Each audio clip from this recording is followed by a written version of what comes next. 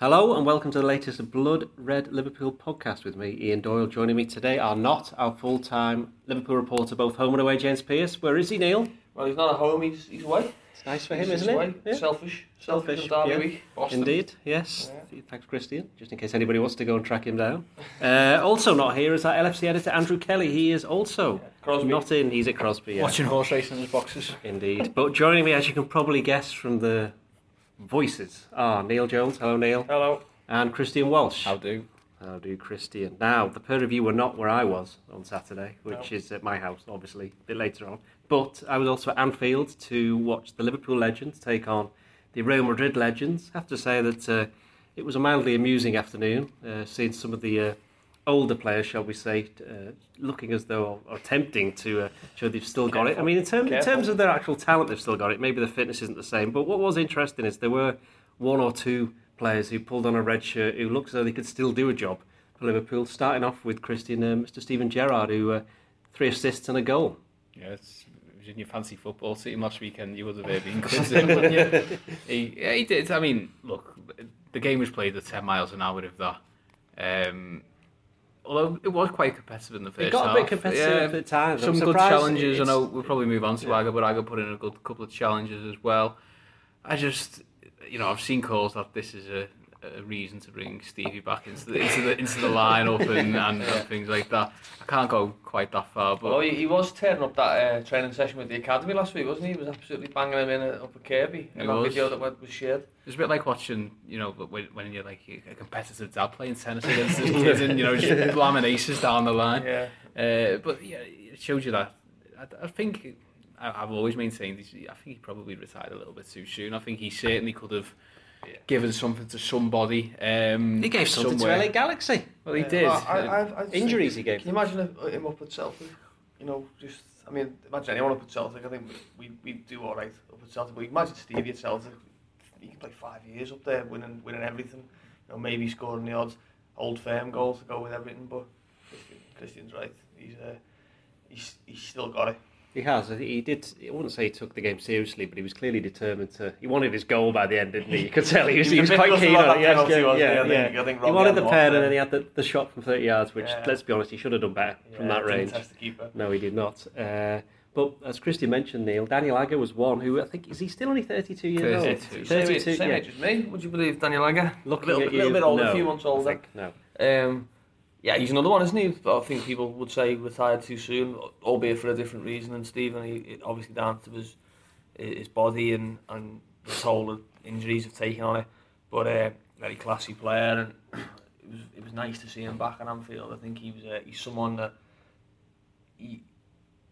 some players. Daniel Sturridge is one, isn't he, that misses a lot of games through injury and doesn't get a lot of sympathy. I think Daniel Agger did get a lot of sympathy when he missed games, and he's always had that decent relationship with the fans, so it was nice to see him. Steve McManaman, I think you put in your player ratings, didn't you, Doyle, that it was just like watching Steve McManaman, but a bit slower. Yeah, he was on. He basically played exactly the same way, just ran. Didi Hamann the same, he just didn't move. He just didn't move from a little 5-yard circle. Yeah. No, but it was lovely day you had by all. I think you even got a bit of sunburn on your bombs, didn't you? No, that does not happen. Christian, just go back to Daniel Agger though. Do you think he could still actually do a job for Liverpool? No. No, you said Gerrard, and now you said Daniel Agger, no? I just said Gerrard couldn't. Oh, well, okay. I don't think Gerrard couldn't. I don't think Daniel Agger could. I think ultimately the issue with Daniel Agger is that he's fragile. He's fragile. There's no amount of talent could compensate for the fact that he can't deal with the demands of let alone Premier League football, Danish Super League or training as well. Daily training. Yeah, it's a very sad case, but sometimes people just aren't physiologically built to be footballers at a certain point, to be high class athletes. And although he's got all the football ability in the world, clearly, still. I personally thought he was always maybe a little bit overrated when he played for Liverpool. Not too but he's still a good defender. Still was a miss when he left. But if you think that like Matip and Lovren missed a lot of games, he wouldn't play a game nowadays, especially under Klopp. Well, I was about to say, Neil, that it's just as well Liverpool have moved on from bringing in centre backs that pick up injuries and are just out for weeks on end.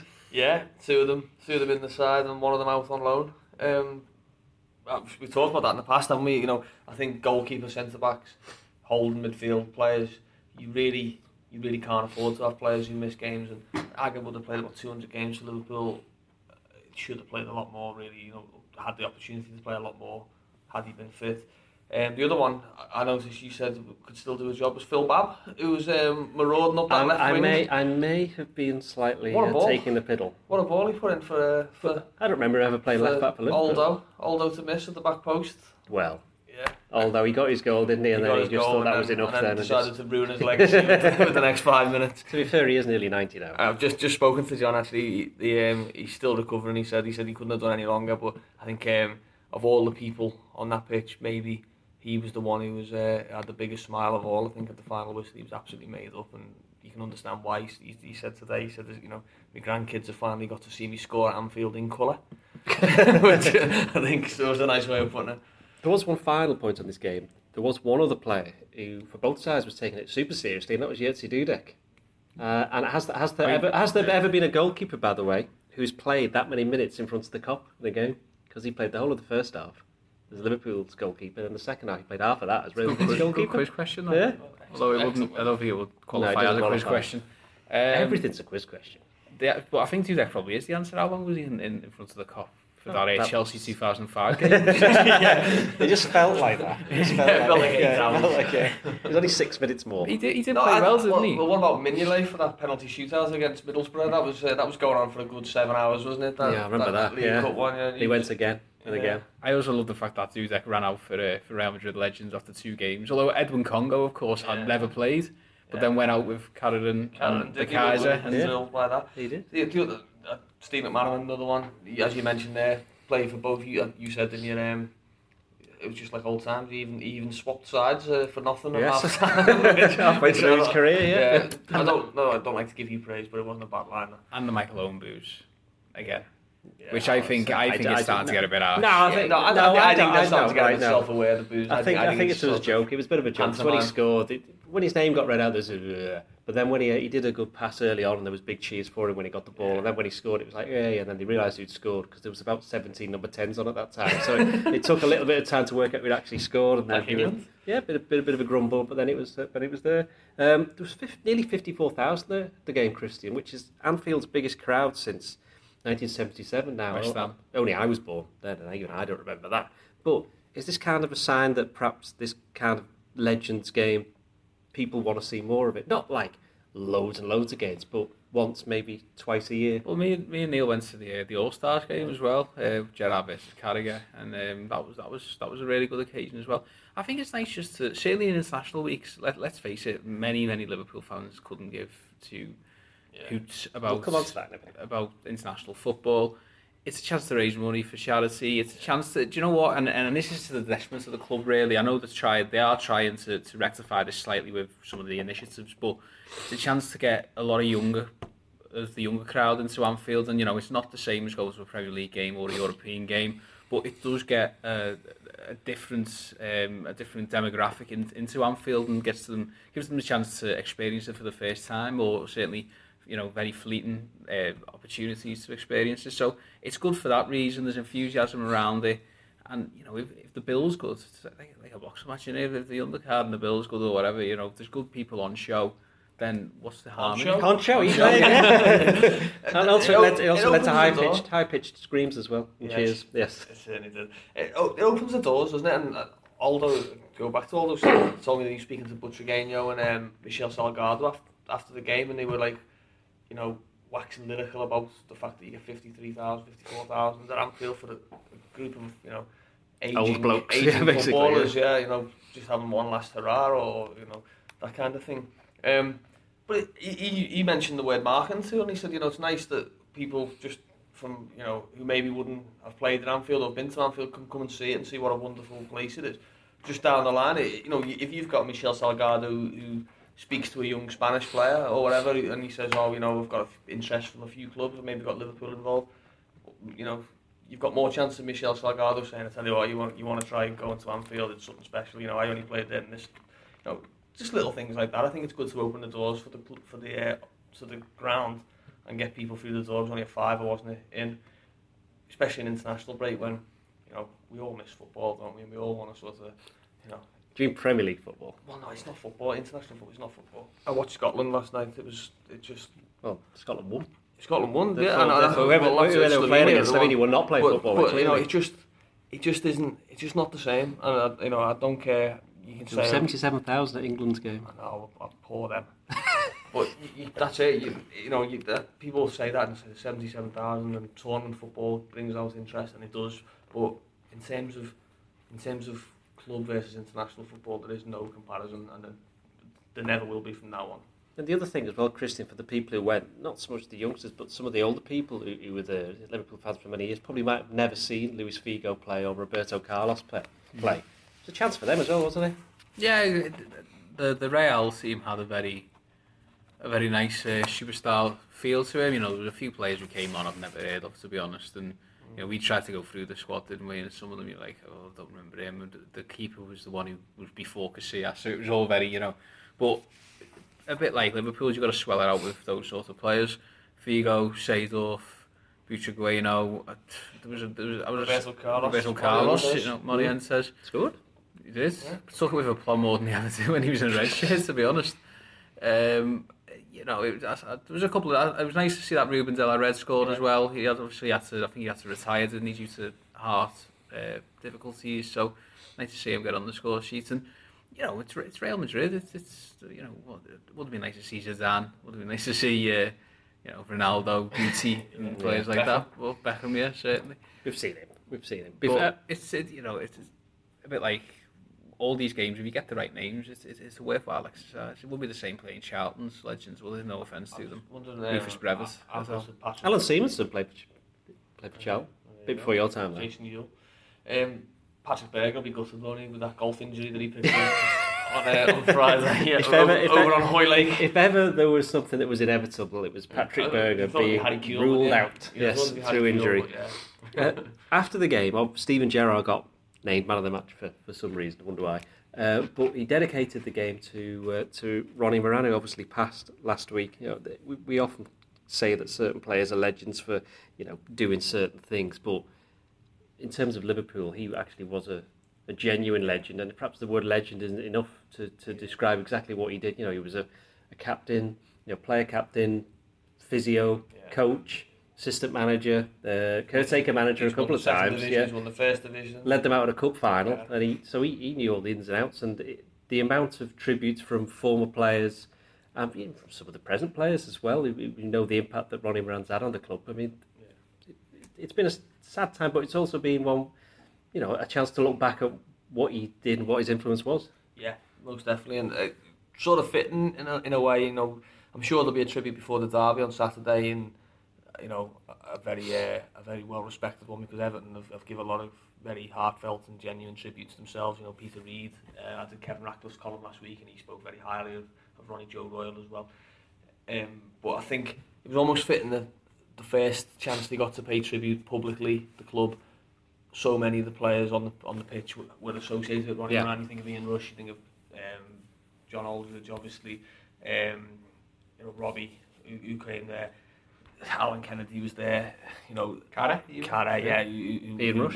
Yeah, you know, players from an era that understands really, not just sort of has heard of what Ronnie Moran was like. They've felt his presence and you know, his impact of the club, and it was nice. I think Stephen, you know, said some very nice things at the end, and said, you know, if it gives a little bit of comfort to the family who are obviously, you know, suffering.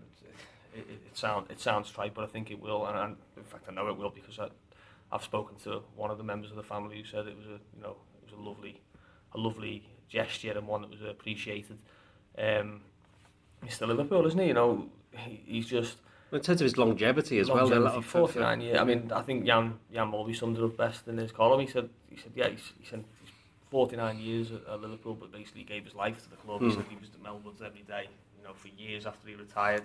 You know, first thing he wanted to know was how Liverpool were doing, and first thing he wanted to talk about was Liverpool. And yeah, I think I'd echo the sentiments of some. Simon Hughes was one from the Independent who said, I think there should be a permanent honour towards Ronnie Moran. You know, you think of the Shankly Gates and the Paisley Gates. I think Ronnie Moran is at least as deserving of some sort of permanent tribute at Anfield or Melwood or the new training ground as anyone.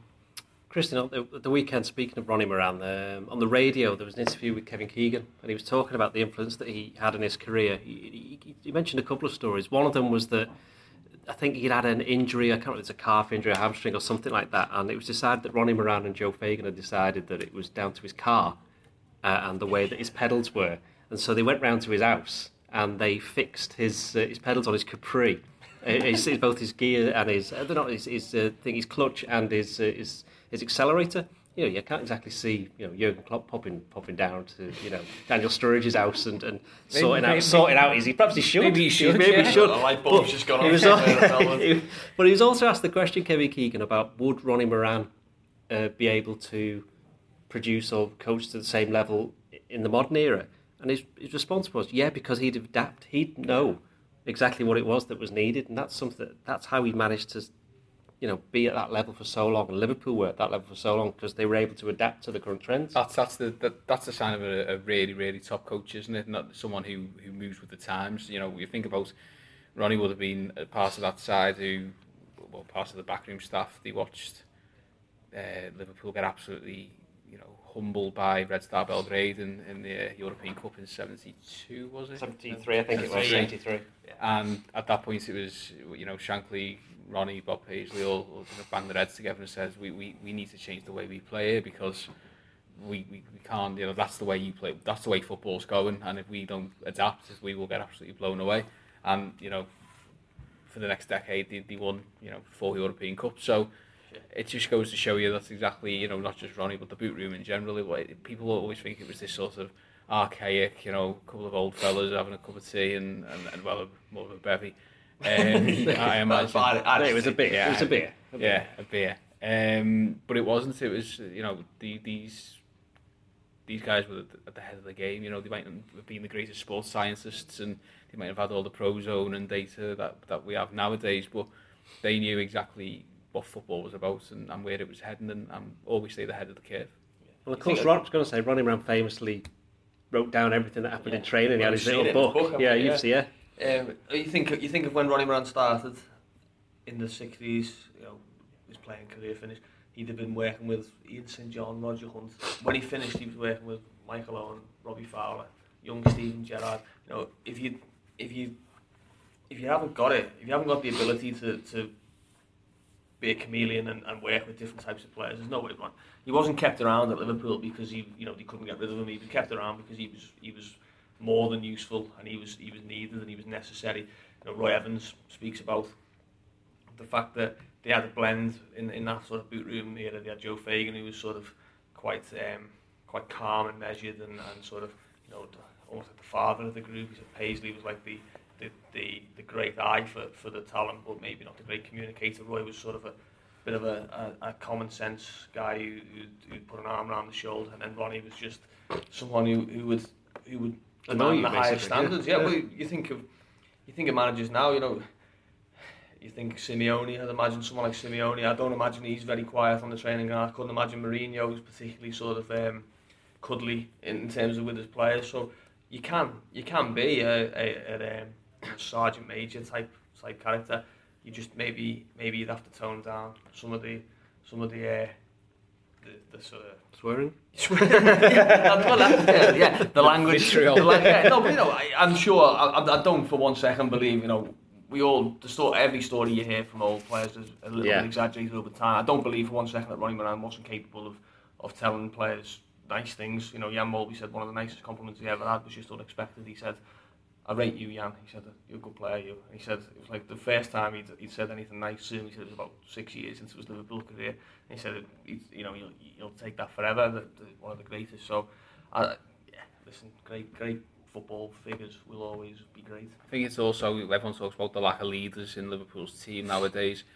He left in 1998, which was pretty much when Steven Gerrard was just coming through, and you could argue Liverpool haven't produced from the academy a player of not necessarily of that skill or that ilk, but just that sort of heart and desire. You look maybe John Flanagan, but someone like that perhaps. But by and large, there's not been many, and maybe that's linked to the fact that Trent looks like the one. Mm. No, he's That's not. I know He's not. Andy would be proud of you for making that comment. He will be. Now, going from the sublime to the ridiculous, we touched on it before.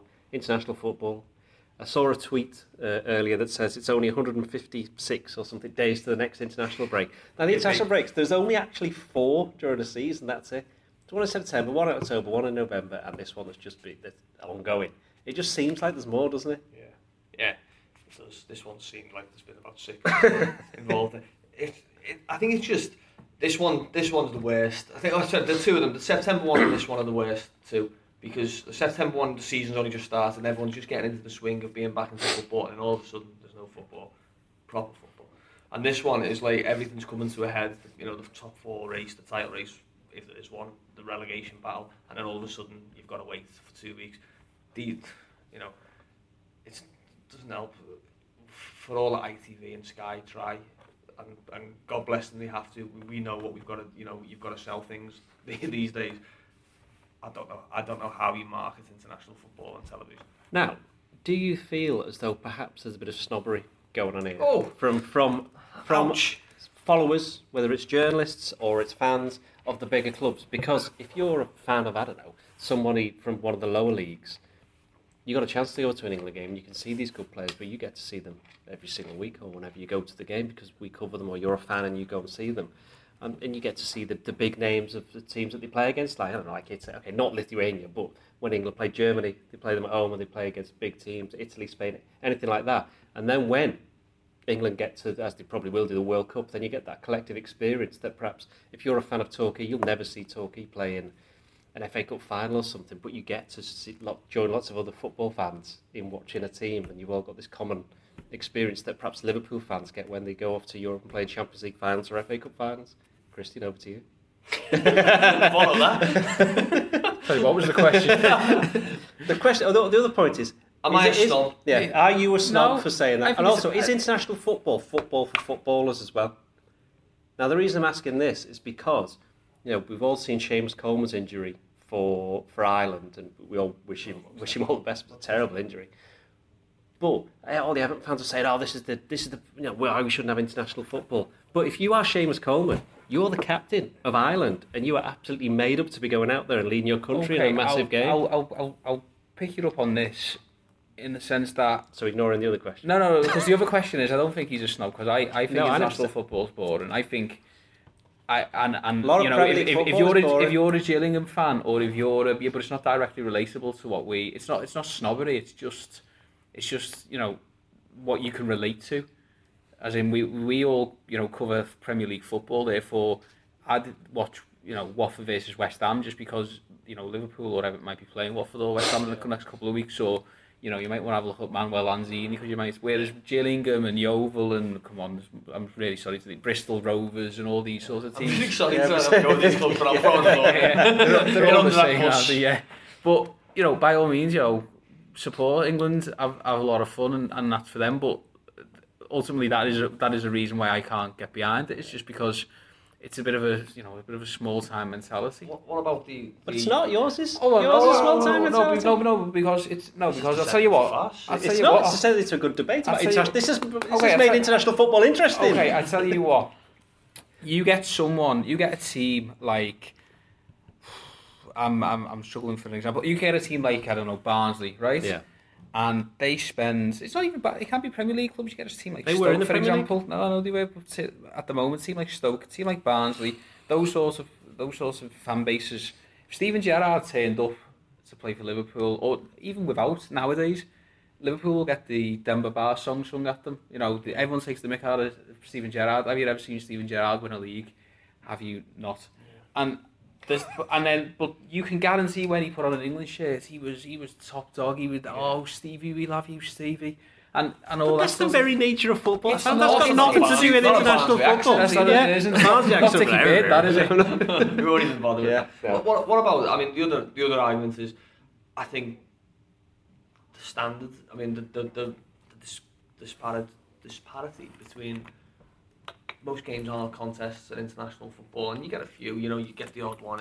Usually England are in with one decent team, and the big fuss is made about they're going to Slovenia or they're going to Switzerland. The reason for that is the way that the qualifying groups are set up now. In Well, the it's old poor, days, isn't it? you used to have to play good teams. Yeah, well, I think there's an argument to be made to say that they should perhaps be looking to do some sort of pre-qualifying, for example, for look, every group's got 2 or 3 teams that the best thing they're going to do is beat each other and maybe get 1 point. And I know you get the odd anomaly like Holland not qualifying for the last World Cup, perhaps not qualifying for the last Euros, perhaps not this World Cup, but generally it's set up so that the World Cup or the European Championships has the marketable and the big names are playing in it. Germany are going to get there, Italy are going to get there, France are going to get there. If you had a few more qualifiers that had something riding on them, barring, can England avoid the boos at Wembley because they only beat Lithuania 2-0, or they only, Dele Alli hasn't scored a hat-trick or something, I think you get a bit more general interest, and I don't mean people turning up, because they do still turn up at Wembley, but I mean just it wouldn't feel like such a drag an international break if you had England v Italy in Rome for qualifying. That was so long ago, 97. Yeah. You had that. I think you get a lot more sort of excitement and interest in it as it stands. I think it feels to me like it goes through the motions, international break, in terms of analysis and sort of preview and review. What I would say is that I suppose as football fans in general are quite selfish when it comes to international football, because I saw, this is an Everton example, but can certainly work for Liverpool as well. Ross Barkley wasn't in the team, and all the Everton fans were tweeting like, "Oh, thank God for that!" Made up he's not playing. Like, Ross Barkley will be gutted. The same with Nathaniel Klein. He's confirmed that. I wish Admiral Lallana wasn't in the England squad. Well, I bet you are. I bet you Admiral Lallana wishes he was.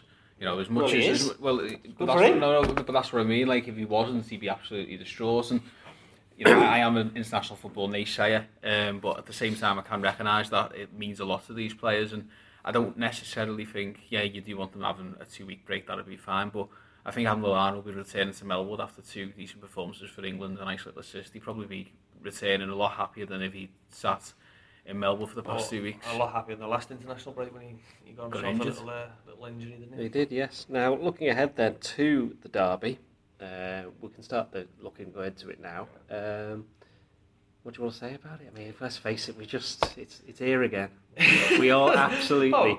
You're stoking the fire. Speaking as journalists and as a journalist of having covered these games for 20 years now, it's like this is the worst bit of the year. Christian hates them. I love them, mate. I'm not a fan. But, I don't like certain things about Liverpool and Everton supporters, which you see more of now because of social media, and you see more of the sort of the little petty stuff. But really, I'm still blue sky, sunshine, and things. And blue sky thinking. I like to think that Liverpool and Everton have got a decent little relationship, supporters wise. I know my circle of closest friends are pretty much split 50-50, and very rarely does it get beyond anything sort of punching. Yeah, there's never any biting. No, I've never landed a punch. Yeah, I've thrown a couple, but never landed one. But no, I like to think that there's still a decent sort of rapport between Liverpool and Everton fans. I think that always comes out in situations like, the Hillsborough situations and things where it's more than football. I would hope it comes out because there'll be tributes to Ronnie Moran, obviously. Yeah, it's not the same level, of course, but I think a lot of Liverpool fans gave Seamus Coleman a lot of well-wish over the weekend. I know that's not the same level, but it's what I'm getting at. I like the derby, and I think, I'd have more of them if I could. I'd like to. I always want to see Liverpool Everton drawn together in the FA Cup and the League Cup, because I think. You wanted to be watching the 80s? They were playing each other every single week. Exactly. I wish they bring back the Screen Sports Cup and we could have that. Charity Shield, everything. But Christian's going to tell me why he hates them. Go on. Well, we all used to support football clubs when we were kids, and I hated them back then. I've just never. I think that it's the build up, it's the derby belly. Obviously now we are what we are, neutral. passionless journalists. You've obviously never seen James Pearce in a press box. I'll tell you what, he kept it well together when Mane scored against Everton. Didn't quite make it to the pitch. He was on Klopp's back for 2 seconds. But no, you know, it's sort of it has faded a little bit, but it's just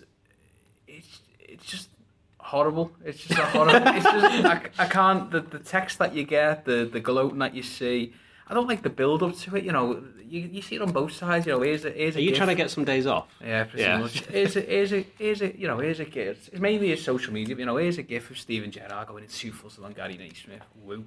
You know, here's a picture of Franny Jeffers with his hand round Sander Westerveld's neck. Well in. Isn't that just a bubble of social media in terms of that's just exactly. That's people do that that's for show. Not many people, is it really? I always think of real football fans don't do the gloating thing. No, because they know it's going to turn around and back.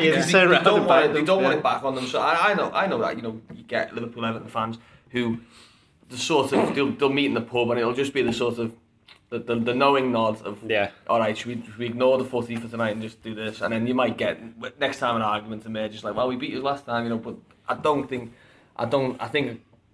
genuine and real football fans who know the emotions of football, I think tend to stay on the level when it comes to derbies, because like Christian says, they've been on both ends of it. They've had the ones where it's been round on them, and unlike me mum, she's absolutely relentless. Really?